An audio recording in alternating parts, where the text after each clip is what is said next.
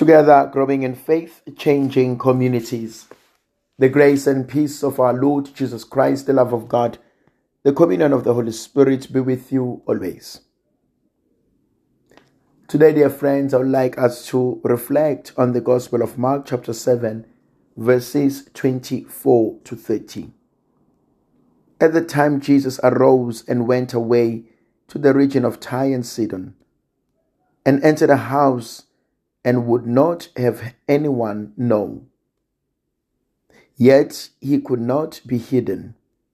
But immediately a woman whose little daughter was possessed by the unclean spirit heard of him and came and fell down at his feet.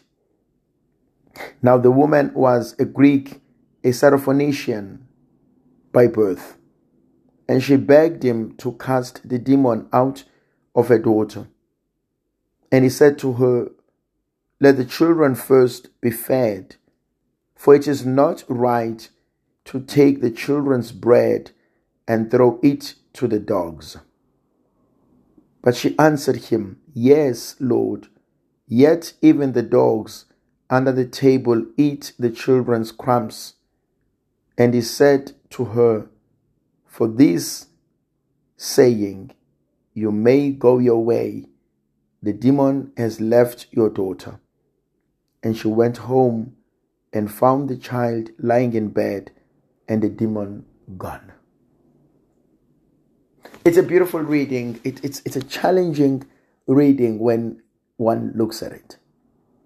Jesus goes into a region and he enters a house and he doesn't want anyone to know about it. The author doesn't tell us why. It is very rare in the text where Jesus would not want people to know about his whereabouts. It is common in the Gospel of Mark for Jesus to do miracles and inform people, don't tell anyone about it. These are two different things, and that is known as the messianic secret. And it's some sort of a technique that Mark uses, or the Mark and Jesus use. But this one, he did not want people to know he was around. While it borders on that fringe, it's also an interesting thing, and it leaves us into multiple interpretations. Is it because that Jesus wanted to rest, was exhausted, wanted some time alone? Was it because Jesus wanted to go up and pray? What was it that Jesus wanted to do so privately? But then a woman, a Greek by birth, Syrophoenician, comes to him and she begs him. She falls on her feet and she's begging him because her daughter is possessed. That's something very interesting, very beautiful. Beautiful in the sense that her love for her daughter makes her forget everything. Her love for her daughter makes her a beggar. She goes to Jesus. She says, "My daughter is not well." I am fascinated by that because the daughter has someone who believes in her. The daughter has someone who loves her. The daughter has someone who speaks on her behalf. What about us? Do you have someone who speaks on your behalf? Do you have someone who worries about your well-being? Do you and I have someone who prays for us? And we insist that certain things must be done. that we need to be helped. We need guidance. We need deliverance. Jesus says to her, it is not good to take the food of the children and give it to the dogs. It sounds very harsh, but there are a few things that I feel one can learn from this text. The first one is Jesus is first concerned about the children. He says, I have nothing wrong about giving you the food, but it belongs to the children first. Let me first fill my cup. Then whatever remains, we can share. We cannot give what we don't have. I want to share with you. I want to give you, but not at the expense of the rightful owner. And I'm mentioning this thought because for certain people, it is quite difficult to say no. Some people accept everything even when they know they don't want to.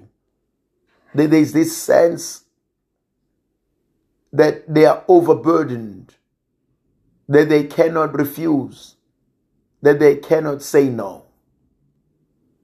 But that's not how life is supposed to be like. And Jesus says, I cannot do it. And the woman insists. But she says to Jesus, even the dogs eat the crumbs that fall from the master's table. She's not asking for bread anymore, but she's asking for the crumbs. Give me the leftovers. I'll be okay with it. Give me whatever you can. I am fine with it. I'm not asking for much, but I'm asking that my daughter be healed. How many of us have people like that who will go all the way? Who will say, I'm not giving up. Not yet, not now, not ever. That I'm willing to be humiliated.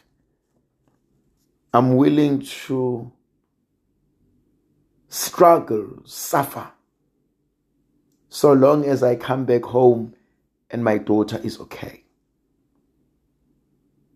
How many of us are in situations where we are not praying for ourselves, but we are praying for those whom we love because they are not okay? They are not well.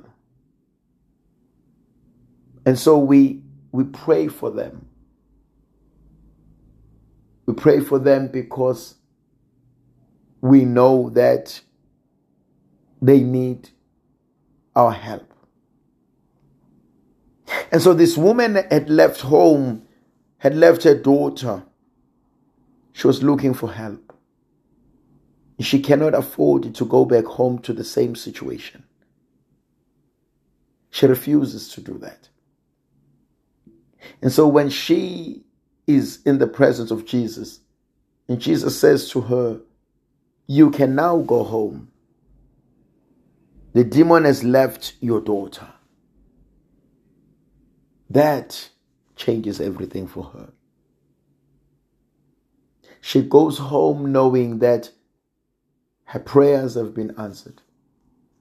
Her perseverance has paid off. Her faith in God is renewed. And that's the same truth about our lives. That we all go through the same thing. That we all want the assurance that God will take care of the situation. God will redeem us, guide us, and bless us. May the Virgin Mother of God continue to be with us, to protect, to bless, and to guide us. The Father, the Son, and the Holy Spirit. Amen.